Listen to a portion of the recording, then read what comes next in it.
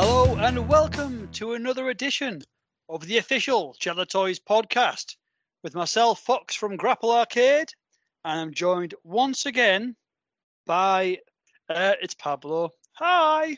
Hello. Anyway, how you doing? I'm all right. Yeah, it's been a good week. Actually, watching. I've been a good boy.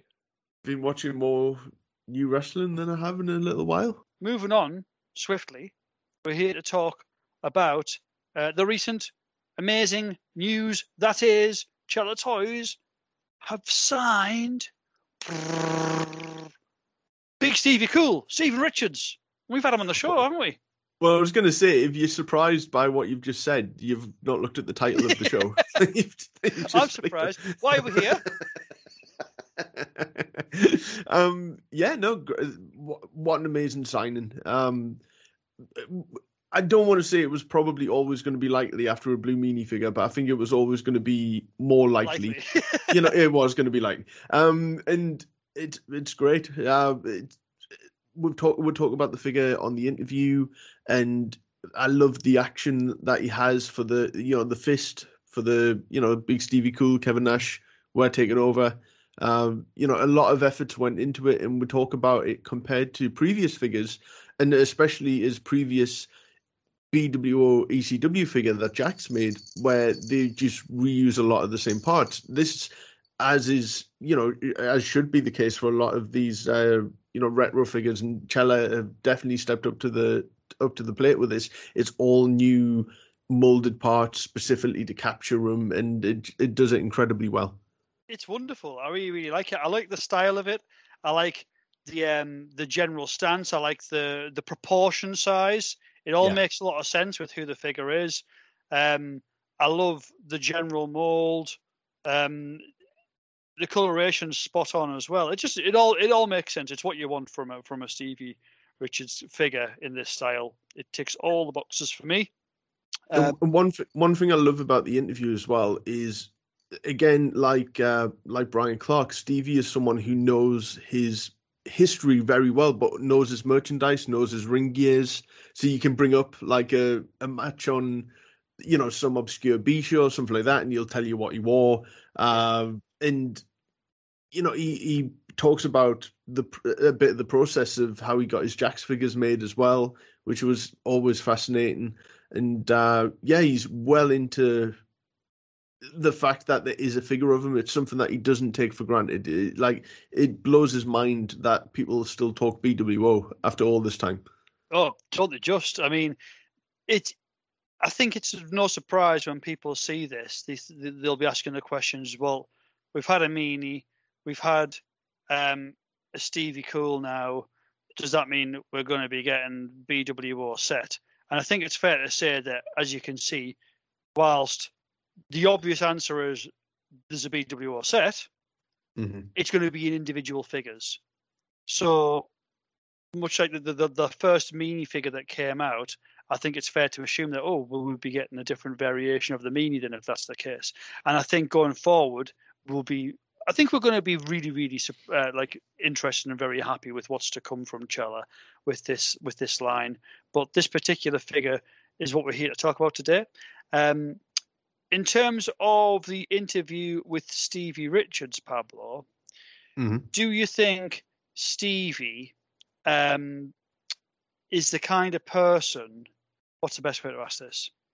Do you think Stevie's the kind of person who is fairly sort of not new to the interview game, but maybe he hasn't been out there very much, so to speak. So did you feel that speaking to him on this interview, you were finding a lot of really interesting information that maybe hasn't been kind of like discussed with a lot of other interviews before? Do you think there's a few interesting things that people should be tuning in for specifically on this? Any standout moments for you from this interview for people to check out when they get to that point of the interview? Yeah, I think so. I mean, I don't want to give really anything away, but because there are certain pieces of merchandise that I collected throughout his WWF run, his early run in particular, I was asking him questions that he hadn't really been asked before about things that he was involved in. We talk about Stevie Richards. That's the thing. I wasn't even though, Stevie does have his own podcast and is out there on YouTube with his Stevie Richards Fitness videos and what would you call it, like workout equipment reviews and all that kind of thing, I wasn't sure what to expect. And he's so humble and calm and nice. And I think it's just, he talks about it as well, that, he's kind of always been like this to a point, but his main mission in life is to help other people. And it sounds like one of those, a wrestler's saying it, how seriously do you take it? But he really goes in depth, because you look at what's happened to him throughout his life with his injuries and stuff, and how important physical health is to him. And, you not to be a shill for Stevie Richards Fitness, but you look at the website and you look at how little he is charging for this and how much he will keep in touch with you throughout the entire course that you're on, and he will make it, designed to your ability or your age or whatever. And he's so giving with his time and with his energy, and he's so generous with his answers as well. Like, nothing was off the table with Stevie. We covered, he's got such, when you think about it, his career has been going for so long now.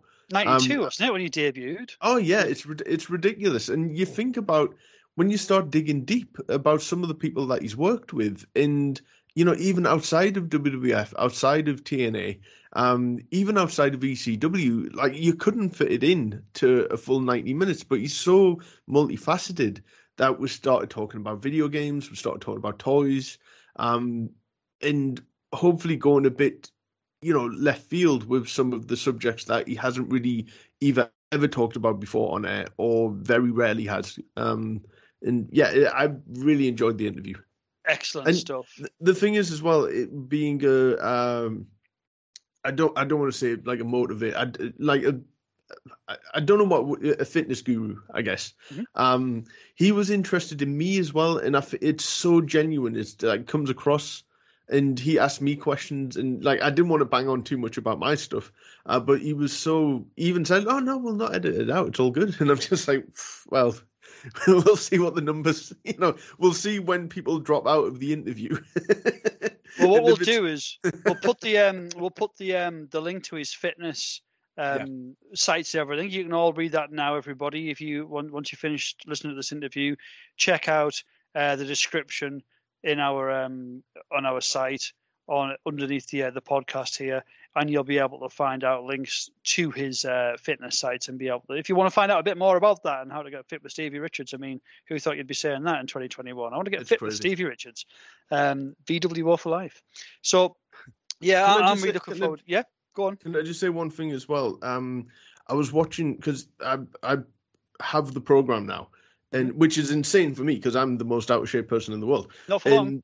Well, not for long. And I was watching one of the videos of someone who does another fitness regime, the Joe Wicks one. And he was saying that the Stevie Richards one's so much more insightful, and he tells you why you should do things or why you shouldn't do things, or why he does things or why he shouldn't do things. So you really get like an extra layer from Stevie, and you really feel like he's talking to you. He's not just talking to like a mass audience sort of thing. So yeah. I'm excited to get involved, and to be honest, it's all for all ability levels as well, because I ain't going to be, doing a marathon anytime soon. But speaking of which, it's a Great North Run today as well, Well, that's the thing. I don't want to sound like a shill for Stevie Richards Fitness, but it was just, I was fascinated by it, and it just seems like the thing for me. And but that's only a small part of what we talk about. We go all over the page with different topics. Brilliant stuff. Well, I'm looking forward to hearing it. I'm looking forward to taking part in some Stevie Richards fitness activities as well. Can't wait. So, yeah, if you want to know more about where you can do the pre-ordering of the Stevie Richards Cello Toys action figure, head over to cellotoys.net, at Cello Toys on Instagram and Twitter, and we'll be obviously updating as well on our Twitter page at Grapple Arcade and our Instagram page at Turnchuckle. Now, without further ado, we'll just crack on with the show. I can't wait. Thanks, everybody, for tuning in yet again, and we'll catch up with you on the other side. Speak soon. Yeah, the Grapple Arcade. Hands off the merchandise. dig it? Ladies and gentlemen, retro-style wrestling action figures from Gelatoys.net. Bring the legends, the present, and the future back to the classics. Gelatoys.net. Hello, thank you for having me on, and I appreciate we have a time zone difference, but for me, this is technically almost afternoon too, because my workouts, as we were talking about off air, start pretty early. So I appreciate you taking the time to do the show right now around 8:38 a.m. Eastern time. You are an absolute gentleman, because some people don't like to do them until about 3 o'clock in the morning, my time. So I'm usually just completely gone by this point. So this is probably the earliest I've ever done one of these podcasts. So I do very much appreciate it. So you are definitely a morning person then, as we mentioned. I absolutely am. I work out each and every morning, and it's not even like a thing of like I got to get up early in the morning, and it's just some kind of struggle or rite of passage. I enjoy getting up early in the morning, working out. I feel like I can move at a certain pace and set myself up for the day and be, the best I can be for stuff like this. Instead of waking up and saying, "Oh, how long's?" We were talking about, well, you're going to talk about your fitness journey, Pablo, but the whole day, if you're working out later on in the day, what are you thinking about? How long is this going to take? I got to get workout in. Am I going to be able to get it in? And just adds a whole new stress to your day. So when you were on the road full time, is that how you structured your day even then? Yeah, and that didn't really align too well with doing shows and staying at Raw and SmackDown past 10, 11 p.m. and then driving sometimes out of one town to another in order to catch an early flight. I always worked out very early in the morning, no matter what. Sometimes, if we would get in at like 2 to 3 a.m., especially on day one of a tour where you're starting your day early in the morning and then 2 flights, driving to a town, doing a house show, waiting till the end, then driving maybe 300 miles to, the next town and then checking into a hotel. I'm not going to get up at 4 or 5 a.m., but I am probably not going to get up any later than 8 or 9. My body clock cannot work on, I'm not an afternoon type, sleep in type person. I never have been. Mm-hmm. So, Stevie Richards Fitness.com, which we will talk about a lot, you talk about that you love to help people. So without mentioning names, were there people on the road that were just like, Stevie, what are you doing? I want to sleep. And you're like trying to give them the kick up the backside to get in the gym. Well, no, in WWE especially, you didn't have to give anybody a kick in the ass to work out. It was part of their money, part of their career. I think people would make fun of it, but then be fascinated, because there were times where I would see people at the gym, number one, probably just to be curious to see if I was just lying, is this guy really showing up? Or they would come to the way people knew it would be, they would go there, say 10 a.m. or 9 to 11 a.m. because you have to be at the building at sometimes noon, 1 o'clock for TV. And they're like, yeah, there's this guy, Stevie, was in here early this morning. And they would it would become like a novelty.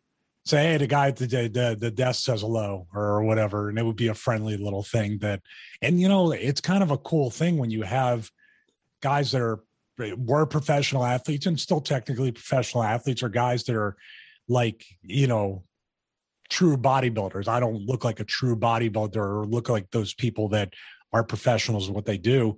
And they're complimenting you on like, wow, you really do like work out hard. That's cool. It's really nice to see that.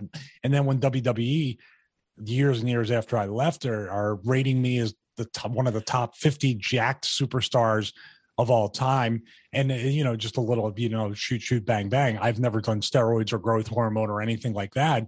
I don't fault anybody or judge anybody that has, but to be able to make that list of the top 50 without any kind of help chemically is a pretty cool accomplishment. It really is. And, you've always obviously been in really good shape, but I don't know if you'd be offended by this, but if there was like a list of 50, I would be thinking, like Ted Arcidi, sort of. So would I. The eye of what is considered in shape or jacked in wrestling is larger than life. And I'm not that guy. Yeah. Although my Cella action figure looks like, that's kind of what I'm striving for now. No, I don't take offense to that, because wrestling has a whole, it's just like if you looked at, let's say, a yoga person or a person that does gymnastics, the idea of being jacked or in shape is completely different than when you look at a football player, a wrestler, a power lifter. So no, I mean, but that's what was the odd thing about that being in the top 50 was I was never figured in politically either, even after I left. So like for somebody to think that of me in the list, and it's purely subjective. So let's say you could throw anybody on that top 50, take me out, and nobody would protest it. So but I'm there. So that's going to live forever. And they used one of your later, in your WWE run pictures as well. They didn't use like 99 or 2000. I mean, you couldn't use Right to Censor because you're wearing a suit. So I was making the top 50 fattest of Right to Censor. I was going to ask about that. Yeah. Was that an excuse to just... You know what? I didn't really, it wasn't a mental thing of putting the shirt on. And then all of a sudden I was 262. So technically gained about 40 to 50 pounds. Wow. But it coincided with a lot of other mental things, making excuses, where in your case too, cardio machines become clothes racks and things like that. I mean, your mindset is very, very important or detrimental, beneficial or detrimental to anything you do in your life, whether it be wrestling, whether it be working out, whether it be personal situations and caring for and loving your family. It's all about how your mindset is laid out with that. So, I could say just as easily, oh, Cella Toys is only making me one action figure and not two. I could look at anything, you know what I mean? I could be as negative or as positive as possible. And with Right to Censor, when I gained the weight, I was very negative, half glass empty type person, lazy, making excuses. And then one day I just got sick and tired of it and decided from that point on, there's zero tolerance for anything. It's not just 5 pounds. It's not just 10. It's not even just 1 or 2 or anything like that. It's not one missed workout. There's no room for negotiation anymore. Did the Right to Censor thing drain you emotionally? Because you have to be so negative all the time. Was that something that it was not hard to separate from, but it created a mindset, I guess? No, because I really did truly believe that some of the stuff that was on TV didn't need to be done. Okay. Didn't need to be done with the Crash TV type stuff with, mostly thinking as one of the talents, like how can we physically keep this pace up of this violence? And that's part of the reason the Right to Censor was created, not only because Parent Television Council and the ads, the advertisers and all the stuff that was going on, because it was strictly a parody of that. But also, how are we going to dial this back? Because Vince and the company saw that these guys we're not going to have these guys if we keep going in this direction. So it pulled back the violence factor to where we could work again. Yeah. Did you feel that, because you were there all the way through the Attitude Era, all the way through to like 2008, and there's so many changes that took place in WWE at that point. Did you feel personally that it was hard to get the crowd into what you're doing when, the whole company's like hot-shotted for a couple of years and you've seen everything, and then you go back to actual wrestling matches and people kind of forget that, oh, wait, this is what this is. This isn't just angles. It's actual competitive wrestling matches. It felt like, as a fan in some ways, that once, especially at that age, once you've had everything thrown at you, you kind of like burned out for a little bit. Once there's a Hell in a Cell where they don't get to the top, you feel disappointed by it or something like that. And it took a little while for me. I mean, did you sense that, or?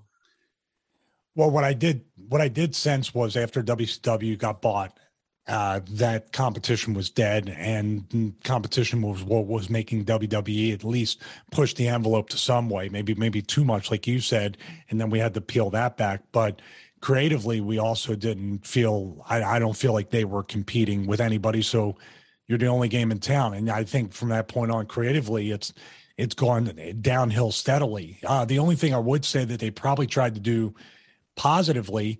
Now, maybe you growing up, you watched the Mick Foley fall off the Hell in a Cell, and then when somebody doesn't do it, you feel like it got peeled back.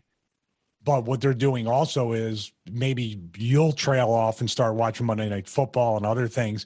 But the kids that you have and other people have, we need them to become fans and have them for, it's a cycle. We need to have them for 20 years, hopefully 30. Then their kids will be picking up. I mean, that's the cycle of wrestling ratings. I would believe. It became sort of, for me, generally. Sorry, we will talk about your career. We're just that's okay, because my career spanned throughout all these different changes in different eras. I've been very, very blessed with that. So we have to kind of encapsulate the trends before we plug my career into it. That is true. Well, that's the thing.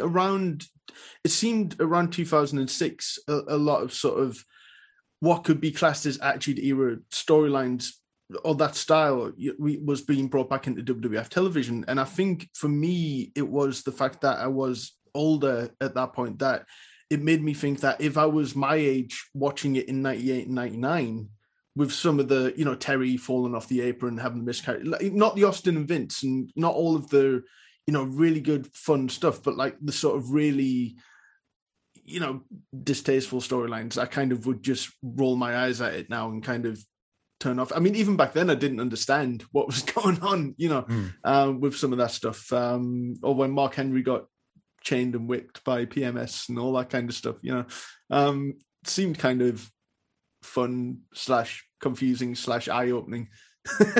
Yeah, there's the thing with that, but aren't we seeing a ton of distasteful stuff in the world today on media and mainstream media and everything that we're looking at? Yeah, the world is kind of turned that way. I mean, I would rather, and some of the stuff's going to be a miss, some of it's going to be a huge miss, but wouldn't you rather, in a way, with what they're doing today or not doing, wouldn't you rather them at least try? Because I think the attempts and the good, honest attempts to try to see how we can take what's really happened in the world and put it into a wrestling show in a fictional fantasy world, because that's what made the Attitude Era successful. The thing of, doesn't everybody to some extent hate their boss? Wouldn't you like to beat your boss up? So they played on the most raw emotion of anybody who feels like in the workplace that they were underappreciated or treated like shit by their boss. That was what Austin McMahon was. And then you interject other types of reality-based stuff. Some of it's going to be, oh my God. And some of it's going to be, wow. But wouldn't you say, like, today, like, all right, in the world we live in, if an employee beat a boss up, somebody would probably sue WWE because the boss got beat up from watching, rather than the kids doing it. The adults would sue because my boss got beat up, so now the company is suing WWE. Like, the ridiculous world we live in. Yeah, they're handcuffed, in my opinion, to not even be allowed to try anything, and that's why we have the crappy product we have today. Oh God. And I mean, there's sponsors and advertisers, and the fact that it went public, and I guess there are some, like you say, a lot of restrictions that we don't even think about. But I don't think the advertisers count anymore. I think TV licensing, Fox and USA give them, over the course of the 4 or 5 year deals, they're both, I think, worth $1 billion each. I know the Fox deal is $1 billion over 4 or 5 years, right? Yeah. USA's got to be right up there with it. So, and then you do have advertisers. I think the advertising money is used to buy Vince's jets and his condos in Boca Raton. I don't think that's like Chad Johnson, who bought his cars for his endorsement money. It's not even factored in. You know what, though? The fact that they have more money than they know what to do with means that the fact that there is a Goon action figure coming out next year, I'm like, look, that will only appeal to me. I don't care. If it means that they can do stuff like that, then that's brilliant. So yeah, that's my very smooth segue into talking about action figures, by the way. The Stevie Richards BWO Big Stevie Cool action figure with Cella. I'm very, very excited about this because it's actually not the first Big Stevie Cool action figure. Jax made one a good long time ago. Do you remember that figure? Yeah, that was a Stevie Richards ECW action figure that had the stop sign, I think. And it wasn't officially a Blue World Order or Big Stevie Cole, but I had the BWO outfit on. So it was kind of my buddy Pete from Jack Specific. I don't know if you know Pete Sikoris. I never pronounce his last name correctly. Wow. Pete was a great guy. He was always backstage there when we were on the West Coast, especially. And I became friendly with him just to talking to him. And I don't know why, but Pete and I got along, talked. And then like one day, like I got the action figure and I thanked him for it. I was like, dude, this is like a dream come true. This in video games is like, this is how I get immortalized in my eyes. Yeah. And he was like, that's really cool. Maybe that kind of like spoke to him, or I was the only one that thanked him or whatever. But then from that point on, he contacted me and he goes, hey dude, if you ever get new gear, just take pictures of all four sides or whatever. And I was like, why? And he was like, don't worry about it. Next thing I know, I got like 6 action figures with Jax, and it's all because of Pete. And he was somebody I'm immensely grateful for, being a good dude, but also doing what he didn't have to do to make that happen. So yeah, I mean, he's the reason why like Cella's looking at that and saying, oh, there's a BW. He's probably the reason it was the BWO person or the outfit, but it wasn't Big Stevie Cole. And the thing is with the Jax figures as well, has been widely talked about, is that they were working with a finite number of, say, torso choices or, boot choices and stuff like that. Whereas this Cella figure, which is coming out very soon, is molded from head to toe, all unique parts. And it captures you incredibly. And it's got the fist for Big Stevie Cole. I was thinking about this morning, that I've interviewed Meanie and I've interviewed Rick Bogner. So I'm probably the only person in the world that's interviewed 2 Razor Ramon impersonators. I'll hang my hat on that. I'll put that as the tagline for the show. Well, I'm going to give you a little Easter egg on how, because I knew Rick in ECW very brief time. Did he ever tell the story of how he became Fake Razor? I know. He could do the impression, and I think Heyman. He did the impression in Ag Hall in Allentown, Pennsylvania, with us, or in some degree, he was on the same show. I think it's. I don't even know. I take that back because this was right before the BWO, but Meanie started doing it after him. So probably Rick is owed money by Meanie, not me. But he did come out and do the Razor impression on an ECW house show, which was kind of a TV, Ag Hall, Allentown, Pennsylvania. And I think he was Diesel less than 6 months, or not Diesel. Diesel was Glenn. He was Razor 6 months after that. So probably Paul told Bruce, because Paul was working with WWE and they were paying ECW, hey, here's something for you. And, they were working together. That's amazing. Did you ever see the Memphis show where Fake Razor showed up and ditched the gimmick on air? I did. I do remember that now. I did. It's been a long time since I saw it, but yeah, I remember. And then he became, I think, Rick Titan. But he should have. I think it was a hell of a deal. I think that people crapped on it or did whatever, but I think it. JR being the heel manager was kind of, put him in a spot, but. The Fake Razor and Fake Diesel thing, and they could have did stuff with it. I think that they got so much blowback from it. They were afraid WCW was going to make a parody of the parody, which could have possibly happened. So speaking of that time, and I have ECW questions from my co-host Mark as well, but BWO showed up at Manhattan Center for that Raw. So BWO weren't advertised for that Raw, I'm guessing. You did just show up because there was the challenge thrown out by Lawler and Eliminators came in the ring and everything. But how known was it beforehand that the BWO were going to be there? I think they told us on the house shows or TVs, whatever was right before that on a Friday, Saturday, that we're going to do that. I mean, things were pretty secretive because ECW guys were very friendly with the internet media and very friendly with the people that were at the convention. So I think Paul, he might have told us on a Saturday or a Sunday. I mean, we were ready to go for whatever he needed. It wasn't like we were saying, like I can't make it because I have to, you know, do whatever. Most of us were fine with it. And Sabu was actually, it had to be like right after shows, because Sabu would have flew back home, or Sabu would have been in Japan. So him being there, I think he would have known before the tour that weekend. Do you feel that Vince really understood it, the invasion? Because he seemed open to it, but do you think he really understood what was going on, in your opinion? The gimmicks were the island of misfit toys, and maybe he didn't understand the gimmicks. And you got to think the guy runs a $1 billion company, and he's running all this other stuff. That's back then, before they added all the other things they have now. And how much time? I mean, I don't even really watch wrestling after I'm done podcasting 2 or 3 times a week. Yeah. So what if you had to run a business where you're working 100 hours a week? Do you really want to watch? Now, if he's interested in somebody, they might show him a tape of the match, or he gets to actually see it as it's happening to say, who would, obviously he's looking and saying, who can I use? Who can I use, since I'm paying Paul every week? Maybe I can, because it was the promise, from what I understand now, 20 years later or whatever it is, that there was a talent exchange for money type scenario. Yeah. He'll pay every week, subsidize ECW, but if I need this guy, then I can have him.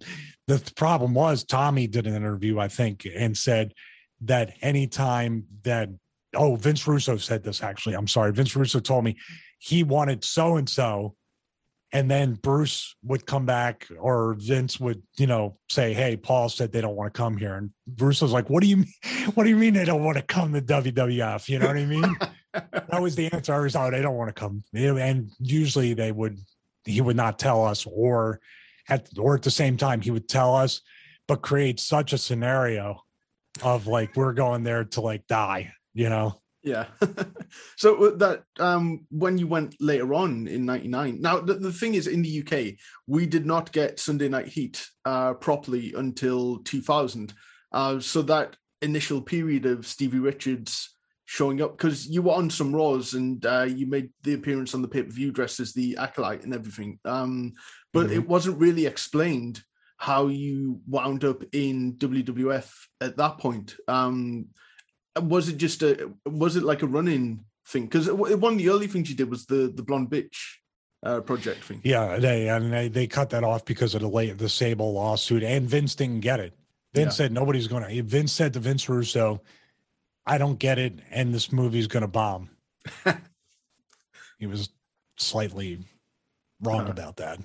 I was signed in June of 99, and actually I was done with TV wrestling pretty much, because I went back after I had my neck surgery. I had to relearn another skill, which we talked about, off air a little bit, how I'm trying to learn. I'm always trying to learn about technology and stuff like that. So I went to school to do computer networking and other things.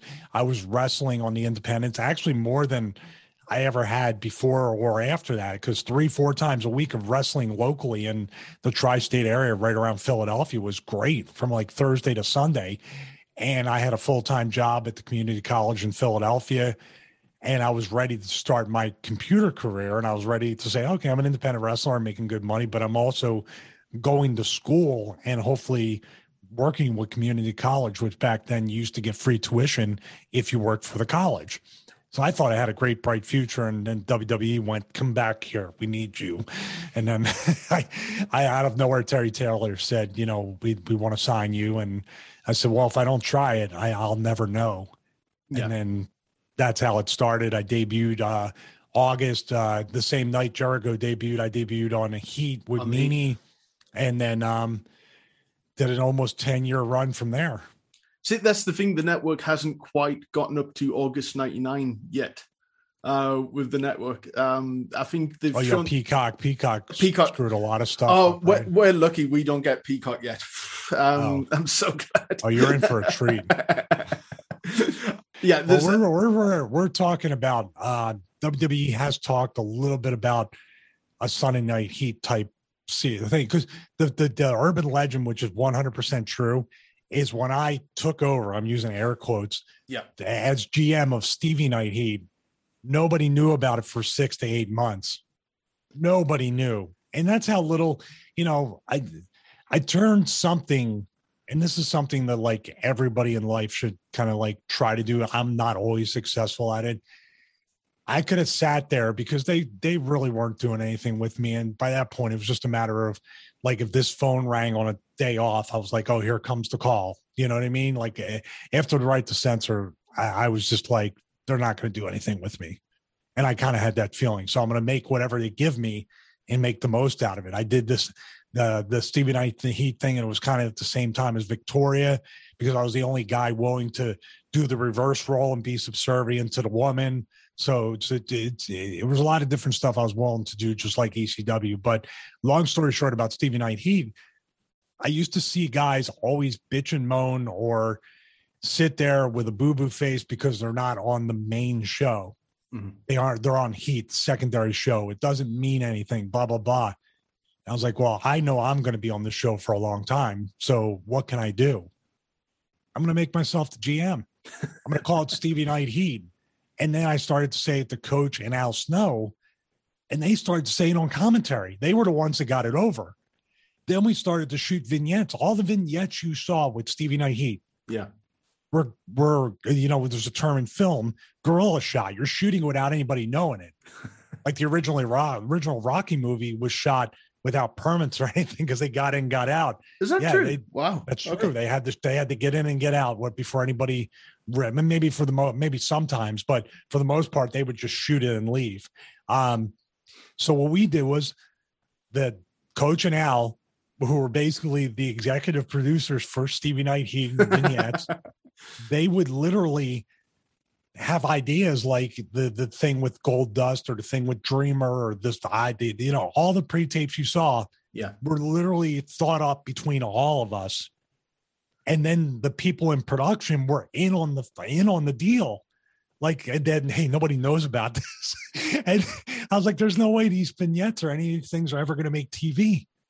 And I'm walking around with Stevie Knight Heat on my tights, and nobody's watching the show. And I'll just finish the story. 6-8 months later, I'm standing there, and Coach and Al remember they were going to be commentators on Monday Night Raw, and they were fighting Lawler and Jim Ross. And well, we were trying to keep them on Heat because we didn't have money.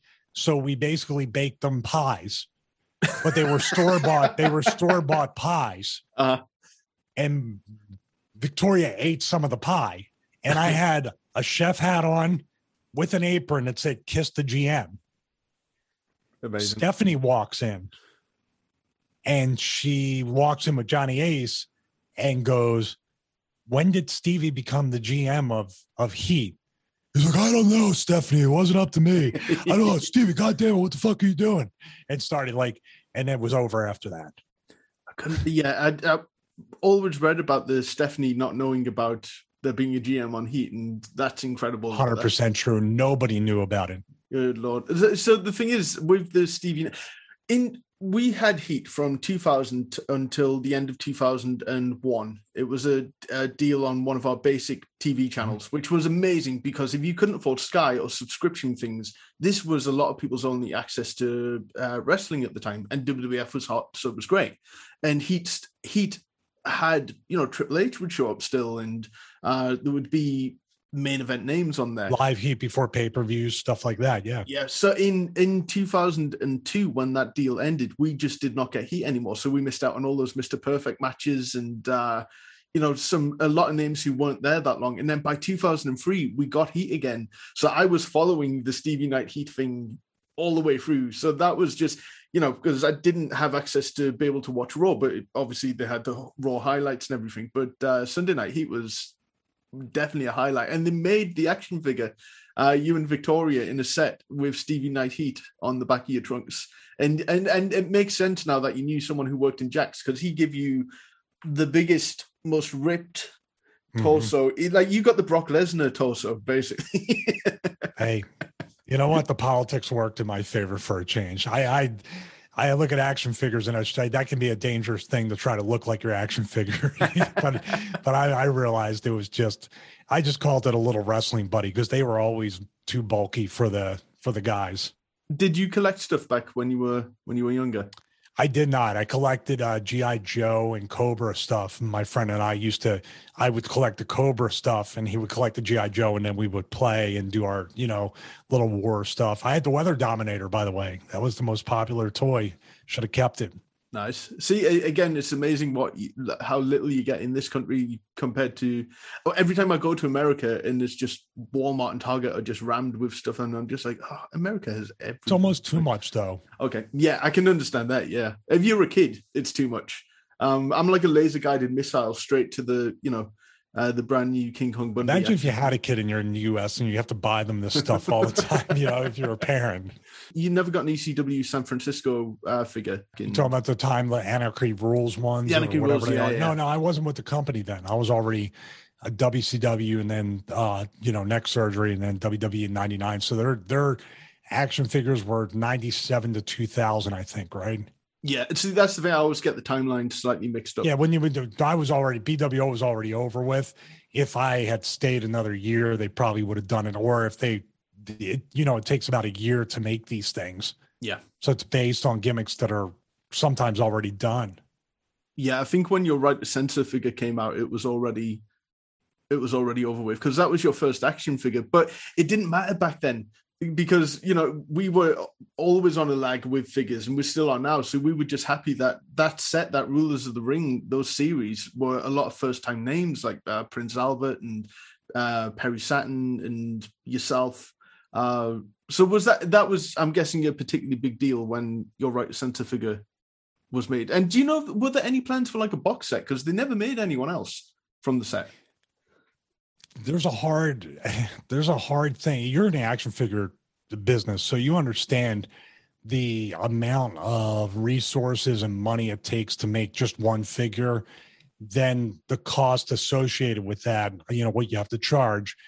Doing a 2-set is kind of like what you've seen. DX, I think, and then I can't think of another one. Maybe the Horseman. No, not even that. I've never seen more than 2 unless it was DX. So we were talking off air about the BWO. That we were trying to get Jax to make a BWO 3-pack because we figured they would be immense. Oh, and NWO was probably the other one that had a 3-pack, if I can remember correctly, which is justified. People are going to buy that, but the Right to Censor would be a minimum of a 4-pack, right? If not 5, counting Ivory. That's true. Val Venus was going to have a figure, and then I think it got scrapped because the gimmick was well and truly over by that point. And there was never, and I don't think there was certainly never a Bull Buchanan or a Good Father or anything like that. But when the one thing I loved about No Mercy, did you do this as well? When the No Mercy game came out, with all the wrestlers on the game, you could change their outfits, so you could just make a Right to Censor, and I would I would have angles where I would make Too Cool join Right to Censor and stuff like that. Did you get involved with customizing things like that? No, I'm not much of a. I'm big on role playing type stuff, and I like that about No Mercy. WCW versus NWO is still one of the greatest video games. The Revenge one is one of the best video games ever made. GoldenEye is one of the best games based on sort of the same engine. I think it's the Aki engine, AKI, right? That's the engine they used for like Virtual Wrestling 64, things like that. I'm not much into modding, but I like the community. I love the community, actually, because I'm a big Fire Pro Wrestling fan, and what the community has done for that game is truly amazing. So we have Retromania Wrestling, which I'm a part of, and we hope one day that we can institute community creations like that. So based on that, I was always amazed that the WCW versus NWO was the first game to truly put real entrance music in. And then when you won the match, it would constantly replay and do 15 different camera angles of the finish. It was such a good game. It really was. That's the thing. When I was kind of younger, because I grew up on SNES and Mega Drive and all those kind of games, and the WWF games by LJN were not good. I mean, I enjoyed them at the time, but when you have nothing else to, and I didn't have Saturday Night Slam Masters or anything like that for strict wrestling games, that I fell in love with games like Warzone and Attitude just because they looked so realistic. But when you look at the gameplay now, it's the shits compared to on that thing, right?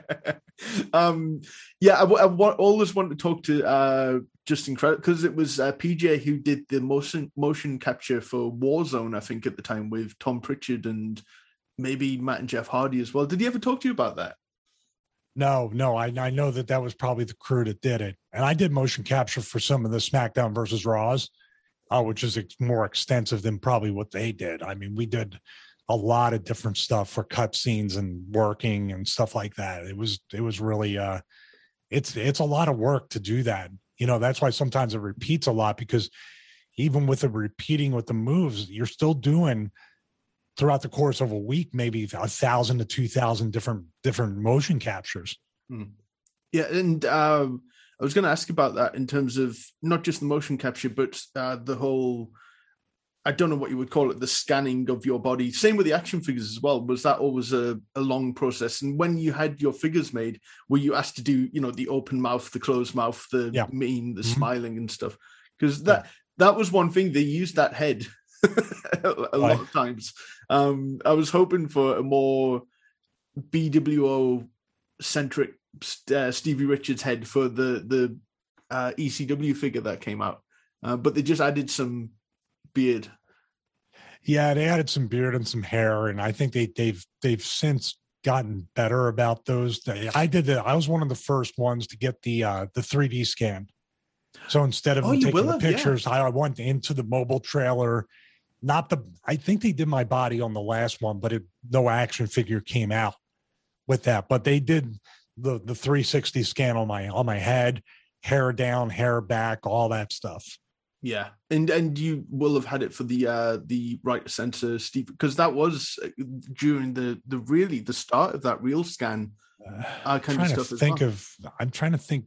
They did some reference shots, but I'm not sure about the 3D scan. I just remember it was in Anaheim, California, which was close to their office. Obviously, they didn't need to travel that far with the trailer. It was Anaheim, California, and I just remember being in there with Pete and looking at all the computers and the way it was set up, and I was like, this is super cool. I probably another reason why I got the figures, because I really was a fan of watching what they were doing with it. So even after my scan, I stayed in there and hung out for a bit. I'd rather be in there than the locker room most times. So, well, that's the thing with the shows like Sunday Night Heat. I remember they would do little features on how the action figures were made, or how the video games were made, or behind the scenes for Chef Boyardee commercial or something like that. And I remember them doing it with the action figures. And for WrestleMania 2000, when they did the whole full day festival kind of thing, they had the people from Jax talking about how the figures are made as well, and I thought that was really cool. Didn't they scan the fans too? Like, you could buy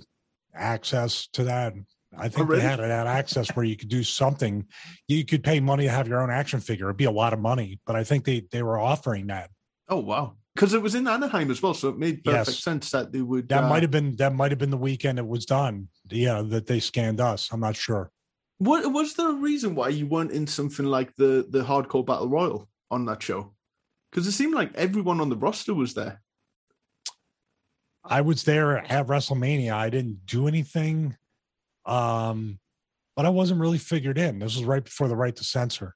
It's true, but the Hardcore Battle Royal it seemed like the kind of match. It wasn't, but the Hardcore Battle Royal wasn't what it is today of just plugging in guys we're not doing anything with.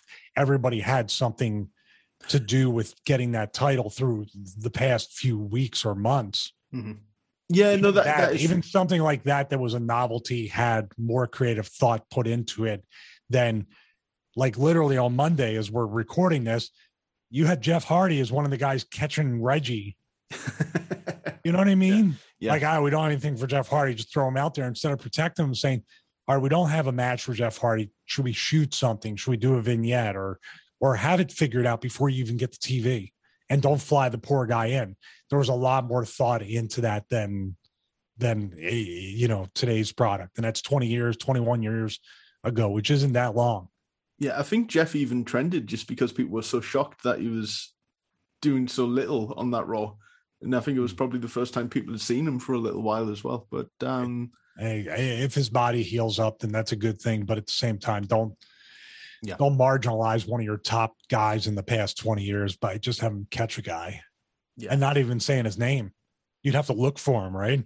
Yeah, no, that's not good. One thing I loved about, because I was still buying the magazine at this point, I always make the point that I think I stopped buying the magazines once they started doing separate SmackDown magazines. And there would be like a 4-page article on Mordecai or something. And I was like, I don't associate myself with this anymore. Because I've spoken to Brian Solomon, who was one of the head writers, and he took over that SmackDown magazine. And he said it was such an uphill struggle to try and sell that to anyone, splitting the roster in two and stuff like that. But you were writing an article, the Getting Heat article, which I very much enjoyed. And you started that as Stevie Richards, but then continued it as Steven Richards. And were you just left to your own devices with that? I was. And, obviously at that time too, probably didn't endear myself to a lot of people with writing that, but there's a part of me that always wanted to be one of those radio show hosts that discussed politics and other hot button issues and things like that, and wanted to be an on-air personality. So even being a wrestler and just starting out with the company, I tried to expand, and nobody wanted to do it. They wanted the wrestler to write an article. So I just kind of took it over and took it my own way with that. And you're one of the few people to even remember me doing that. So even I forgot, but it's good to be able to, Val Venus kind of does it now, but on a whole new level that I could never ever hope. But I always wanted to be that type of radio host personality that you would tune into Monday through Friday for 3 hours. I don't know if my voice could hold up at this point, but be the voice that talks about these kinds of things. So that was my goal back then. Today, I don't know if it's even allowed anymore to be talked about. Yeah, it was very enjoyable. I mean, one that really stuck out for me was the tribute that you made for Louis Spicoli. It's so cool that they let you have that freedom to do that as well, because you could tell it was very heartfelt. Louis is a talent that was gone way too soon, and we say that about a lot of talents in wrestling, especially. That was during the course of the time when, God, it was like almost not to use the term lightly, but that was almost at an epidemic level, at a pandemic type level of 65 wrestlers over the course of a couple of years or so. I mean, there was a lot. It felt like every week, and Louis was in there. And Louis was somebody that, if his demons didn't take control of him to a certain extent, would still be, if not a creative mind in the business, would still be somewhere near the top, because he was just catching his stride in ECW at that time in the late 90s and before they went out of business. Louis was doing great things, and it's just a shame that he never had the run he deserved to have. That's right. And what he was doing in WCW as well, which I don't think gets nearly enough coverage, was great too. I love that article. And then the thing is, I don't have too many magazines from that time period, but the ones with the Getting Heat, which is probably aptly titled. It was. Yeah, it was. I think I want to do the radio show. That's all I probably would have gotten. Where the class of the past meets the greatness of the present. Nick Aldis and Cella Toys are back with figure collections. Wait a minute, that's us. Cella Toys and Figure Collections are offering this exclusive Nick Aldis Megastars of Wrestling figure limited with just 100 pieces. This is the first exclusive for Figure Collections and the first throwback style figure with a little bit of color, if you know what I mean. Buy the Nick Aldis limited to 100 pieces today at shop.figurecollections.com. You can also pre-order the rest of the Cella Toys Wrestling Megastars line at shop.figurecollections.com. One of my favorite figures of yours is the TNA double pack with Daphne. Well, so what was it like working with Daphne? And where would you rank that double pack in your sort of action figures? Because for me, that's your best head. Like, I think technology definitely improved. TNA finally did something right, I guess. Right? But I mean, it's like Raven and myself, and it came full circle, and TNA as well, and Daphne being added to that when you have personalities, and then obviously if you had a female who has a unique personality to the group, It just enhances the entire thing. And the three of us were kind of doing our own thing to some degree, but not quite having a fit. And then when the three of us came together, it was myself and her. And then with Raven, it was like an endorsement that this is a solid group. And we didn't really scratch the surface on what could be done with that stable, with that group. And, but the people at the action, I don't know if it's still Jax or who the company was, but they saw enough in that gimmick and in that group, especially myself and her, to make the 2-pack. And I just talked about it a few minutes ago. To make a 2-pack is doubling your expenses, doubling your resources, and you can't charge double on the action figure. So you have to hope for a volume type of success. Mm-hmm. So, and for TNA, they didn't have a whole lot of money or promotion, or maybe the agreement wasn't a whole lot of money and resources to make a 2-pack. So it takes you only have a certain amount of spots open, right, to make these. Mm-hmm. And she deserves to have an action figure. She deserves to be in a video game. And she was a character that deserved to have also her time in the sun, which I don't think they quite put her in the spot that could have done the gimmick and the character justice. Yeah, no, I agree. It was Jax making those figures as well by that point, which is Pete might have still been responsible for that. But it's great. It's great though because they fit in with all of the WWE names as well. So you could technically have Daphne against Luna Vachon, and and I know Luna. And this is a question from Mark as well.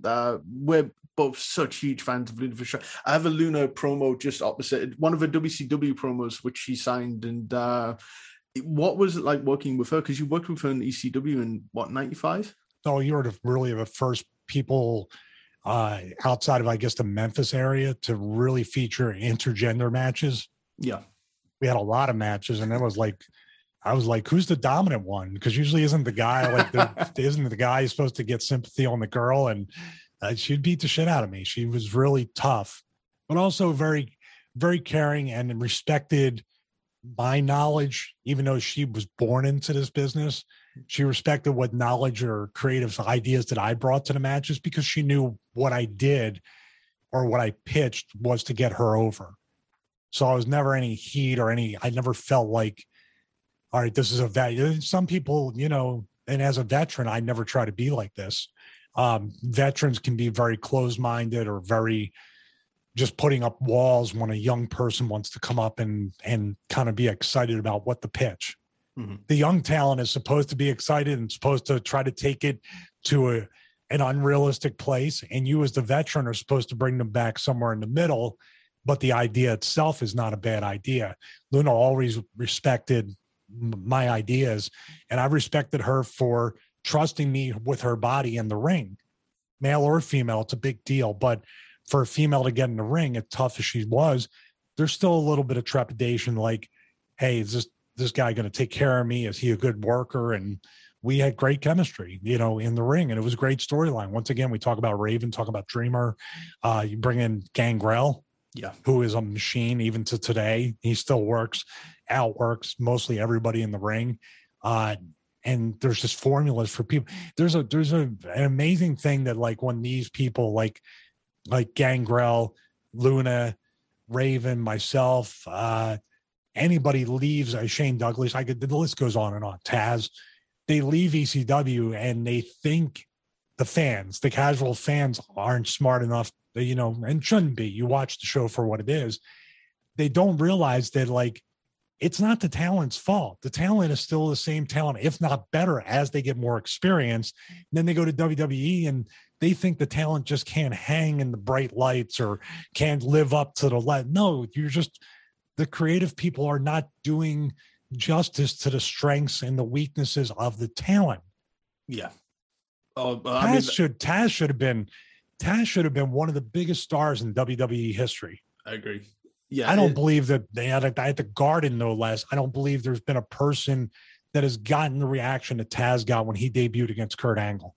There's not a guy with the legitimacy that Paul built for Taz and Taz carried on his shoulders was completely destroyed by the politics of WWE. Taz should be, somebody we speak of in the same vein as Rocky and Austin and all those other guys, in my opinion. I agree. We just did a watch along of Royal Rumble 2000, and I don't think anyone has ever debuted so highly.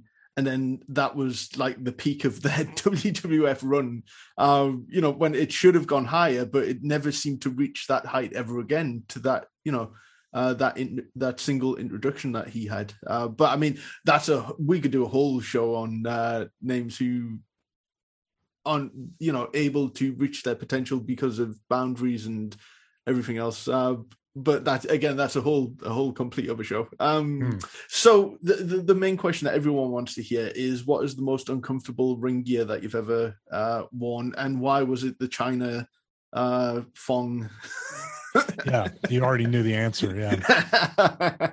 I don't know. I would like to say this. If I ever sat down with Vince, I would like to ask him, and it might happen. Who knows? There's a little Easter egg for everybody. Why did you repeatedly want to see me dressed as a woman? What is your fetish, and why did you not pay me more for it? Passable lady. You've got the lovely eyes, and I don't know. Maybe the eyes are still here. Even I don't need to wear a dress for you to look into my blue eyes, Vince.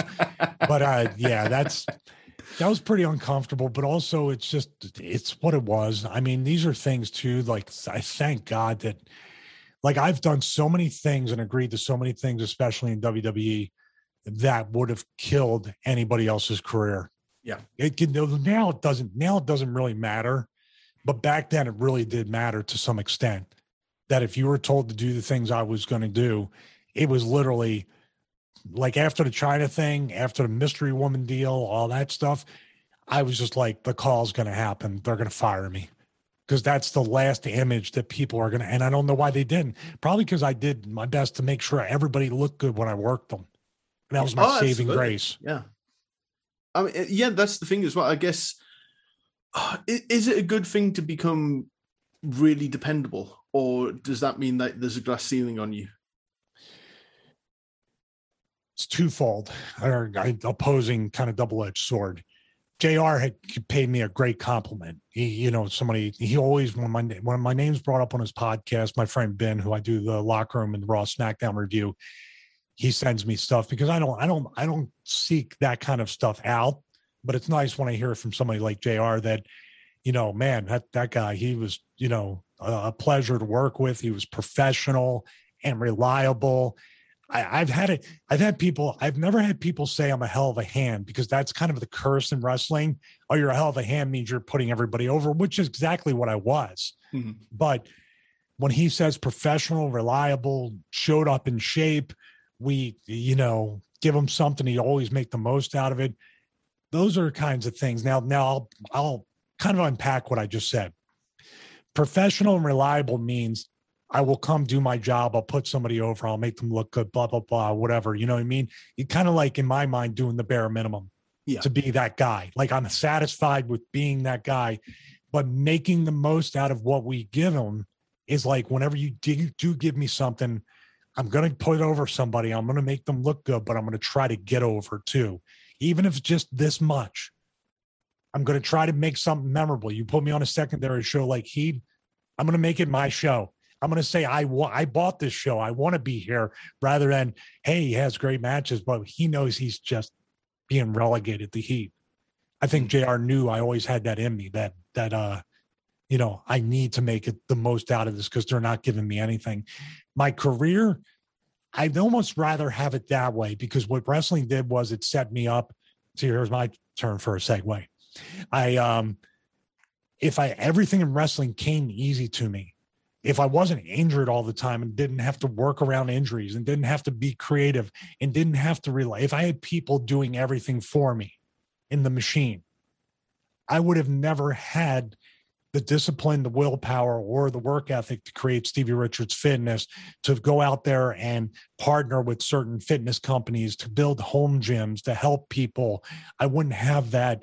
Because I would just, I'm going to hire an assistant to answer emails. I'm going to hire a graphic designer to make the PDFs. I'm going to hire a video editor. I'm not going to learn how to do it myself. I literally became a one-man show based on the work ethic that the challenges that wrestling put before me. Because it wasn't, There was never an option to rely on the booker to take care of me or this person in the office to do this and that. Only the rare shock of Pete from Jax making my action figures that I would say, oh my God, somebody's like on my side. Yeah. This is pretty cool. But it really did set me up for an immense amount of discipline, work ethic, willpower, and tenacity that I really do find a great deal of gratitude for the business for. A lot of guys seem bitter and the business owes them something. The business gave me a lot and continues to teach me these lessons to today.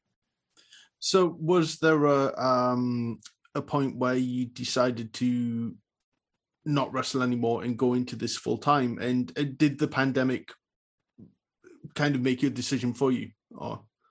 Well, I got into the fitness business trying to be a personal trainer when I was still on TV. This is how weird the world works.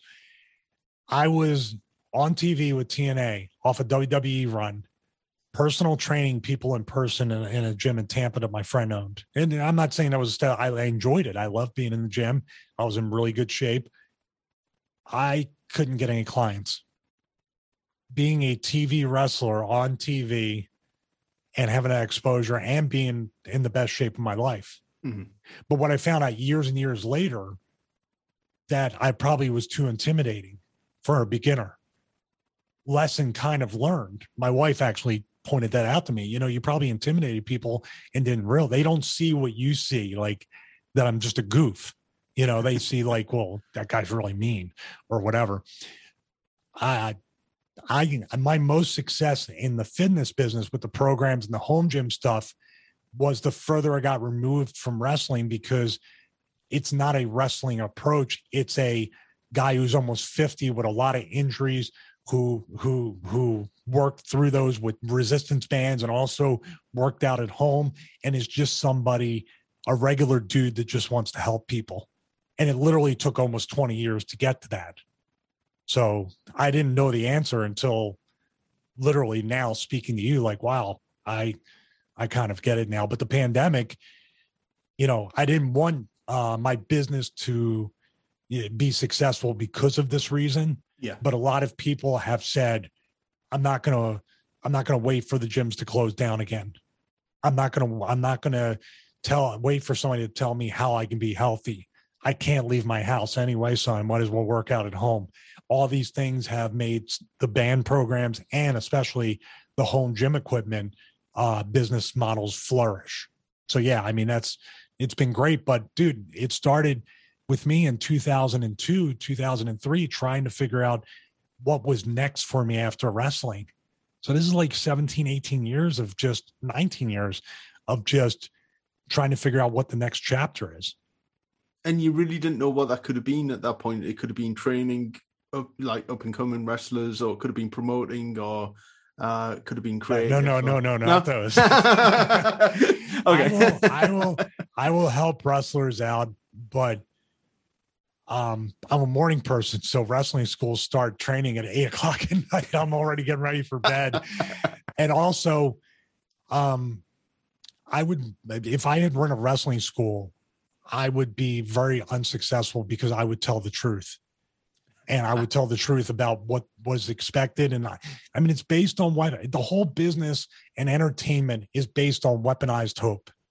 It's what you choose to do with the weaponized hope. Do you want to make the hope a reality? Are you willing to work as hard as possible for what they're promising you? Or are you going to sit back and wait to see if they do it for you?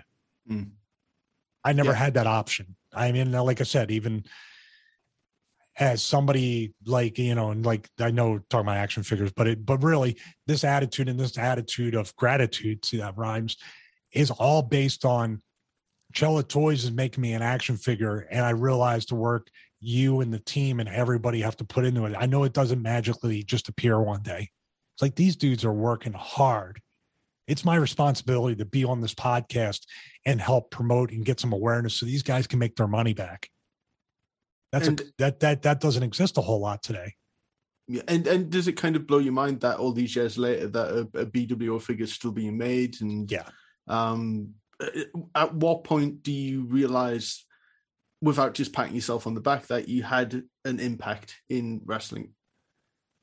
Well, I will say this. I never look back. It's a dangerous thing to constantly look back in the past and rely on the past, because you can very easily be that, oh, I got state championship in high school when I played football, or our American football, not European.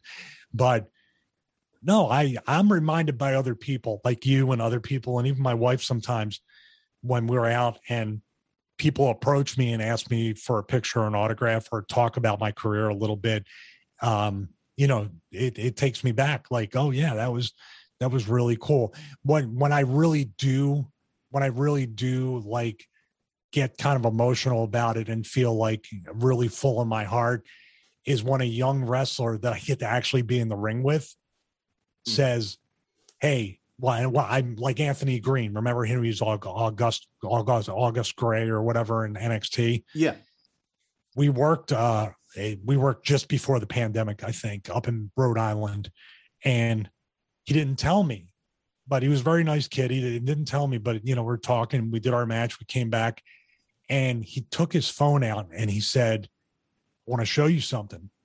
And I might cry when we're talking about it, because he goes, I want to show you something. And he showed me a picture, and it was me and him in like 2002 WWE. My hair was just growing out.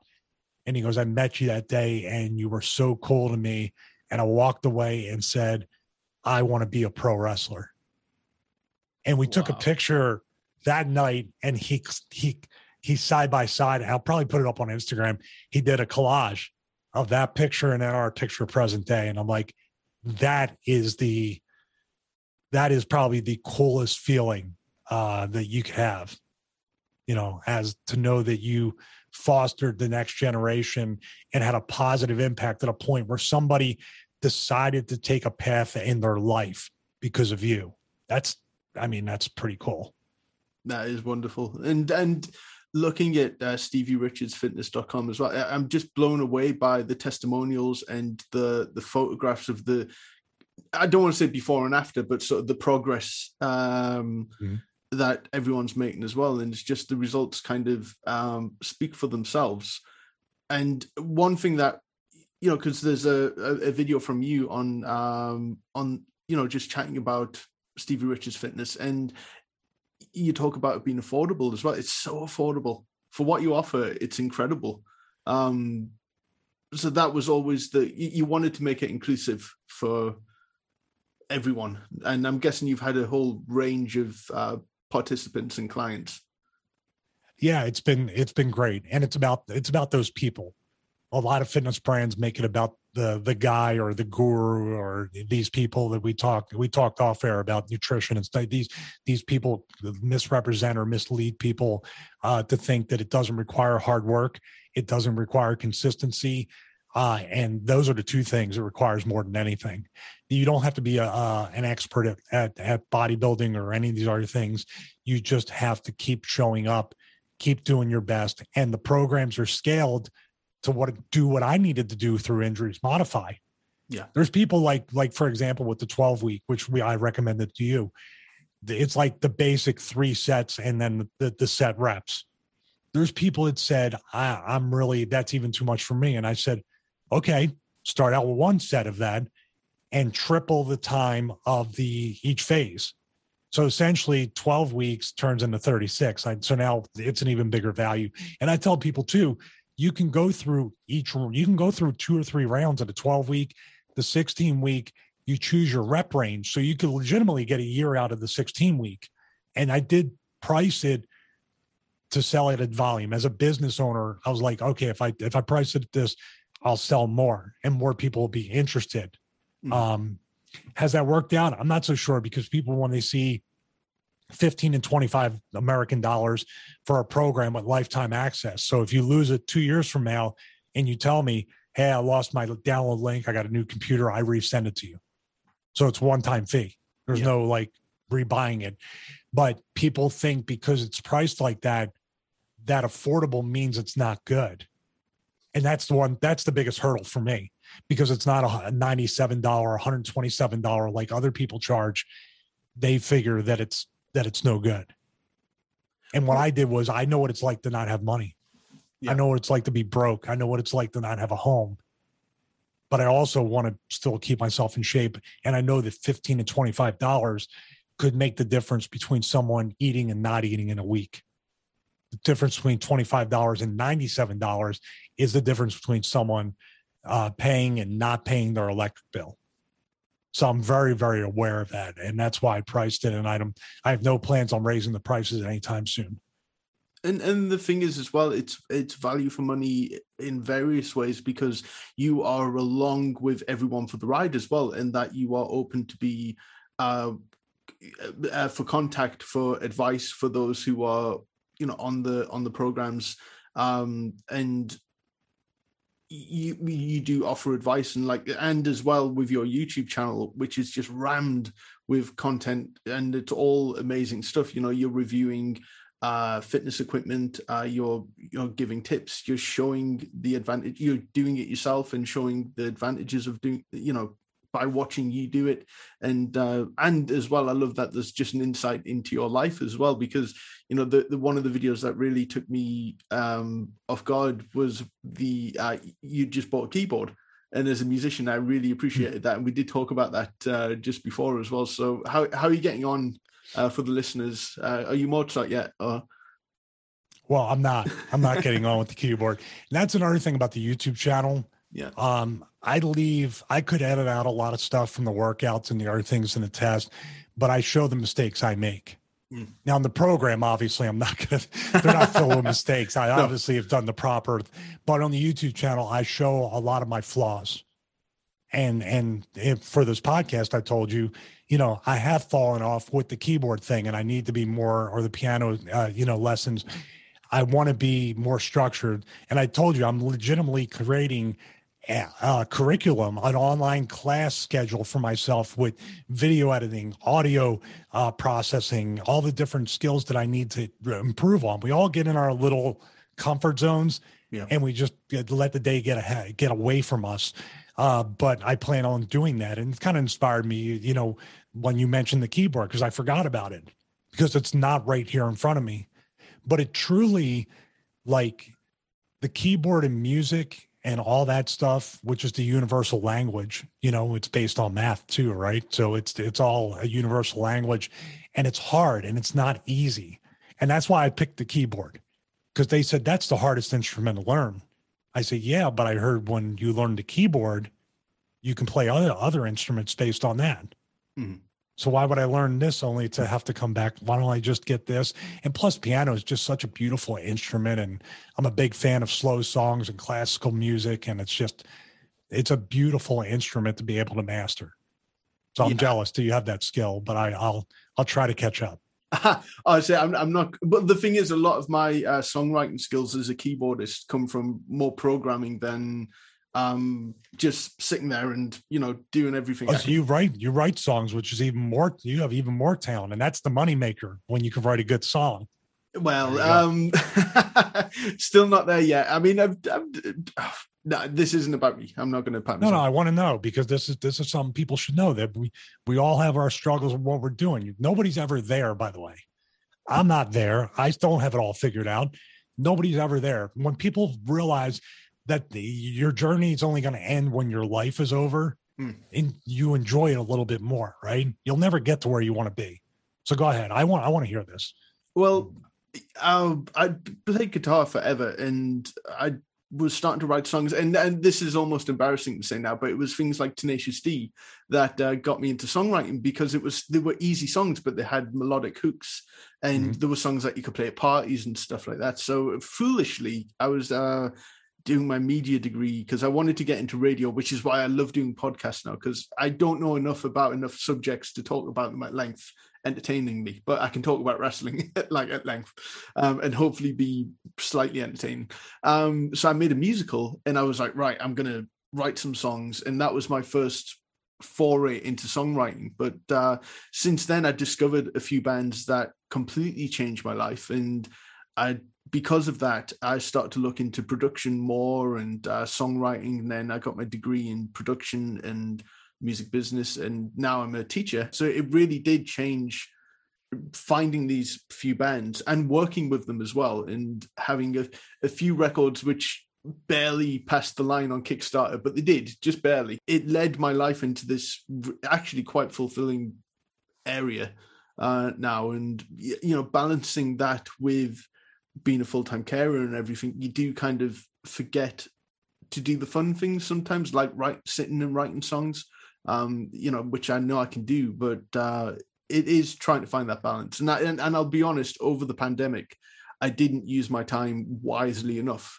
But it's one of those things where you literally can't leave the house and you get into funks and, the snowball effect and everything. And except going out for walks and stuff like that, I didn't exercise nearly enough. And I exercised just as much for that, if not more for that, than for my body.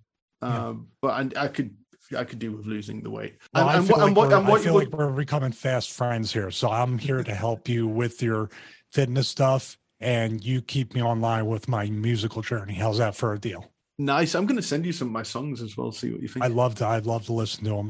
One thing I want to say, just because it's on my mind and in my heart right now, you can definitely, if you haven't already, if you have, send it to me, create a YouTube channel on instruction and talking about these things, and even offering inspiration to other people that may want to actually get into what you're currently into.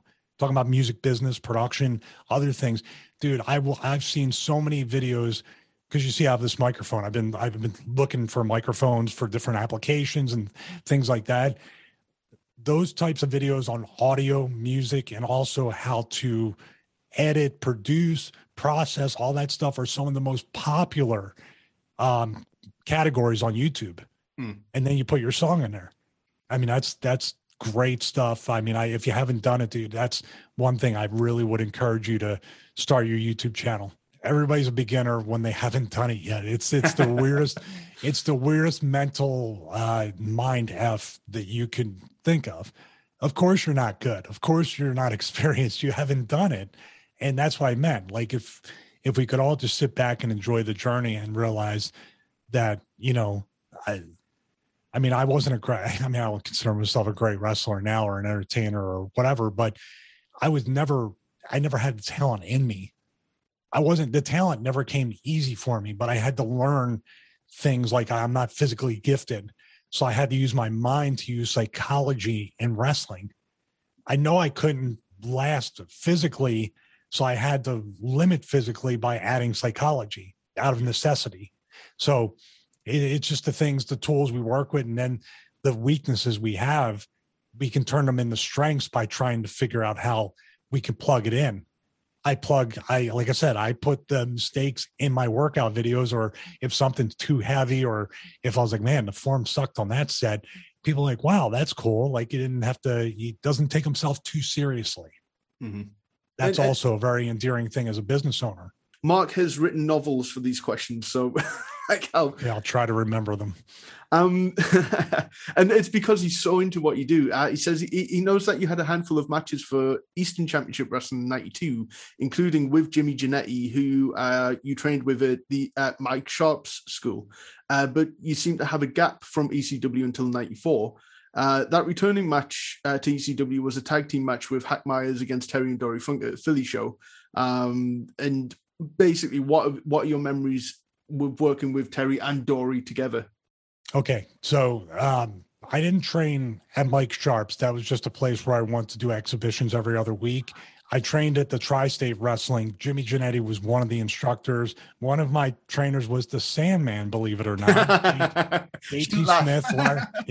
Okay. Sandman could wrestle one time. Yes. J.T. Smith, Larry Winters, D.C. Drake, and then whoever they booked to come in, they would get in there and we would mess around. But I had the first match of Eastern Championship Wrestling history before Extreme. It was Eastern, February 25th, 1992. But in November 10th, 1991, I had my real first match as the Boy in the Hood against Crybaby Waldo, who passed away recently, rest in peace. Mm-hmm. Then I worked Mike Sharp's because I went to Eastern Championship Wrestling. I had the match with Jannetty, and then I think I had one more match. And then I said, I look terrible. I have no idea what I'm doing. I need to go away because they announced they were going to have TV. And I was embarrassed of my body, and I was still young, so I didn't have anything figured out.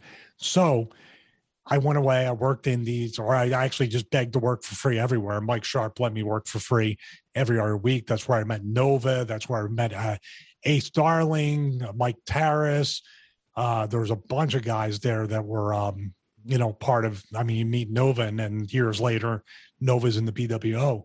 Yeah. And then in 94, I came back, bag in hand, but I had come back earlier than that just to show up, to get choke slammed by 911, just to get like whatever they would give me. The match with Terry and Dory, I remember, because they kept giving me a headlock, and they pinned me with a headlock. And it was a real shoot headlock, by the way. Like, they were ratcheting up my neck. It was pretty sore after that. And then Paul kind of saw something in me and just put me out there as kind of like the annoying kind of like heel tag partner for Hack, for JT. And then other things happened. And then Raven came in 94, and my entire life changed. Yeah. How much time did you put into your hair? No, that's the way it was. I had no idea I had no idea. I still have no idea what Cole is or anything, but I had no idea what Cole is. It looks like you went to a salon or something and had a lot of time. I just used at the time, maybe a $3 hair dryer from whatever local pharmacy. There wasn't Walmart back there. We had Kmart back then. Yes. Well, this kind of covers this as well. During your 2-year gap, which independents were you performing at, and any particular matches that stand out for you during that time, as it's not heavily documented? Nothing. It was Mike Sharp's every other week, and then going to the school, and it was about an hour and a half away. And also at the same time trying to make money with a regular job, trying to figure out, knowing that I don't look like a wrestler, and I'm not really all that good, but there's still just a little glimmer of something there. So maybe I got something. But really no paid work at all. I didn't make any money until 94. I didn't make a dime. Wow. And people get mad at me. They're like, how could you're part of the problem, working for free for 3 years. And I was like, I didn't deserve to get paid. So I wasn't good. Did you get your cleanliness tips from Mike Sharp? I would say yes. I'll take that back. I worked for WWWA, and I got paid a little bit here and there. So maybe $25 so I didn't go completely free, but I sure as hell, like, the thing about being there, and there was a locker room full of guys that were, and once again, if I had been treated as an independent wrestling star and I thought I was more over than I really was, I would have such so much harder of a time when I did get to other places, because I wouldn't think I would have to pay my dues and prove myself in different companies all over again. Yeah. And in that locker room, there was a lot of people that considered themselves to be huge stars, even though they only worked once every 3 weeks. So when I saw the opportunity, when guys would come in that were names, I would ask like for advice, information, and try to pick their brain. Jason and Angel, they were together. Jason and Angel were in ECW. Yeah. And he saw the way that the guys who were the superstars in the locker room and the promoter were treating me, and he saw how humble I was and how I just wanted to learn. He's the one that put the word in with Paul in ECW. So if you're in a position where you're the odd man out and everyone's acting like kind of like they think whatever doesn't stink, somebody's watching, and thank God Jason, I talked to him, and he was asking him for advice in ECW, and he was the one that said, just show up, be prepared to get choke slammed by 911, do whatever you're told. And he goes, I'll tell Paul that you seem like a really good guy. That's what got me started. So I have to thank Jason too. That's very cool. Now this is a very bespoke question, which you may never have been asked before. I own what I thoroughly believe is a legit original 90s ECW BWO shirt. However, this sounds like customer services now. However, rather than saying Big Stevie Cool on the back, it says Big Steve Cool. Are you aware of the error? Was it a printing mistake on a batch of your original shirts? Do I own the rarest and best wrestling shirt ever made? Or do I own a cheap, nasty, fake Big Stevie Cool shirt? I think it's the latter. I don't think we ever. Now, I will say this: if he had said, "It says Big Steve," it says what it says on the back correctly, but it's a lighter blue. That was the original one. Okay. The original one Jeff Jones came out with in his printing shop. The original first batch were this is the blue. I think this is the blue we have now. The baby blue. It was more of a baby blue, and I didn't like that. I wanted the royal blue that you see today, like that. I think that's the color. It was the royal blue. Big Steve Cool, I think, is an eBay knockoff like joke, like Bart Simpson. And stuff thanks for watching the show, Big Steve Cool. What I was going to say about the I forget what I was going to say. There was something about that shirt. Speaking of customer service, a little Easter egg too is if you ever called the ECW ticket hotline and talked to Lloyd Van Buren, that was me. Because I worked in the ticket office with Gabe Sapolsky above Carver W. Reed in Philadelphia. With the most unrecognizable voice ever, I guess. I did have a different voice back then. Oh, did you? Oh, okay. Before my throat and vocal cord surgery, so I did have a regular voice. Today, I don't think I would get away with it. You worked alongside Taka Michinoku and Funaki on Jacked in early 2000. I'm sure you remember that one specific match on Jacked. Both of you were part of. Both of who were a part of BWO Japan. Now, 3 years prior to this, Taka teamed with Dick Togo and Terry Boy as the BWO, while you featured in a freeway for the title at Barely Legal. Can you walk us through how BWO Japan came to ECW and what connection or friendship you had with these guys in ECW, given your new BWO brotherhood and the language barrier? Well, I mean, they were friendly enough guys and they're nice guys. So, as far as friendship, how much can you really communicate with somebody that can't speak the language and you can't speak their language? But the BWO, they knew what the BWO was and it was cool. And we were very grateful that we were getting, there was times where New Jack would put the shirt on shows. Getting that endorsement from the entire roster that these guys are for real. Mm-hmm. Having Sandman endorse us, other people, Tommy, having Raven against it made us more popular baby faces. But the Japanese, having a BWO Japan made us pie, because I think we were actually about to go to Japan for a few days. So it was a good, kind of crossover thing. We were doing good business in Japan up until that point, whether we went or not. So having those three guys, which they were a very popular 6-man tag, and Taka, I think Taka on his own was doing really good stuff. It was cool. I worked Taka on Metal a couple times, and I tug up with Esse Rios against Kai and Tai, I think, right? See, that's the thing. I was just being like, I thought you may not remember individual matches on Metal. I remember them. Yeah. I remember wrestling Taka, one of the first matches I was there in the company. And I was a little bigger and heavier. So to be able to go in a cruiserweight style match, and it's still on YouTube, I think, I was very, very proud of that. I remember he did something, he flipped, landed on his feet. I caught him with the kick out of nowhere. And I knew I had to change I had the half shirt and Daisy Duke still. It just wasn't playing in WWE TV. I could tell the guys were like, what in the world? You know what I mean? But it was an adjustment period, but I had to go with what I had at the time. Now I remember the CT kicks in sometimes, but I do have, even though I don't look at those and dwell on those, there's sometimes if I'm doing cardio, I'll watch a match that I know where I was like, getting my cardio up and I kind of simulate that a hit style thing. I like doing that kind of stuff. And also just to know that like guys like Taka Michinoku, who didn't have to put me over on WWE, this newcomer did, and anybody else throughout my career from 91 until today that voluntarily lays down and puts me over or offers up a submission is an incredible gesture. And I don't take that lightly. Yeah, no, absolutely. And some of those early Stevie Richards appearances in WWE, it was kind of weird because I'm such a big fan of the Brood, and you dressed up as Christian on SmackDown.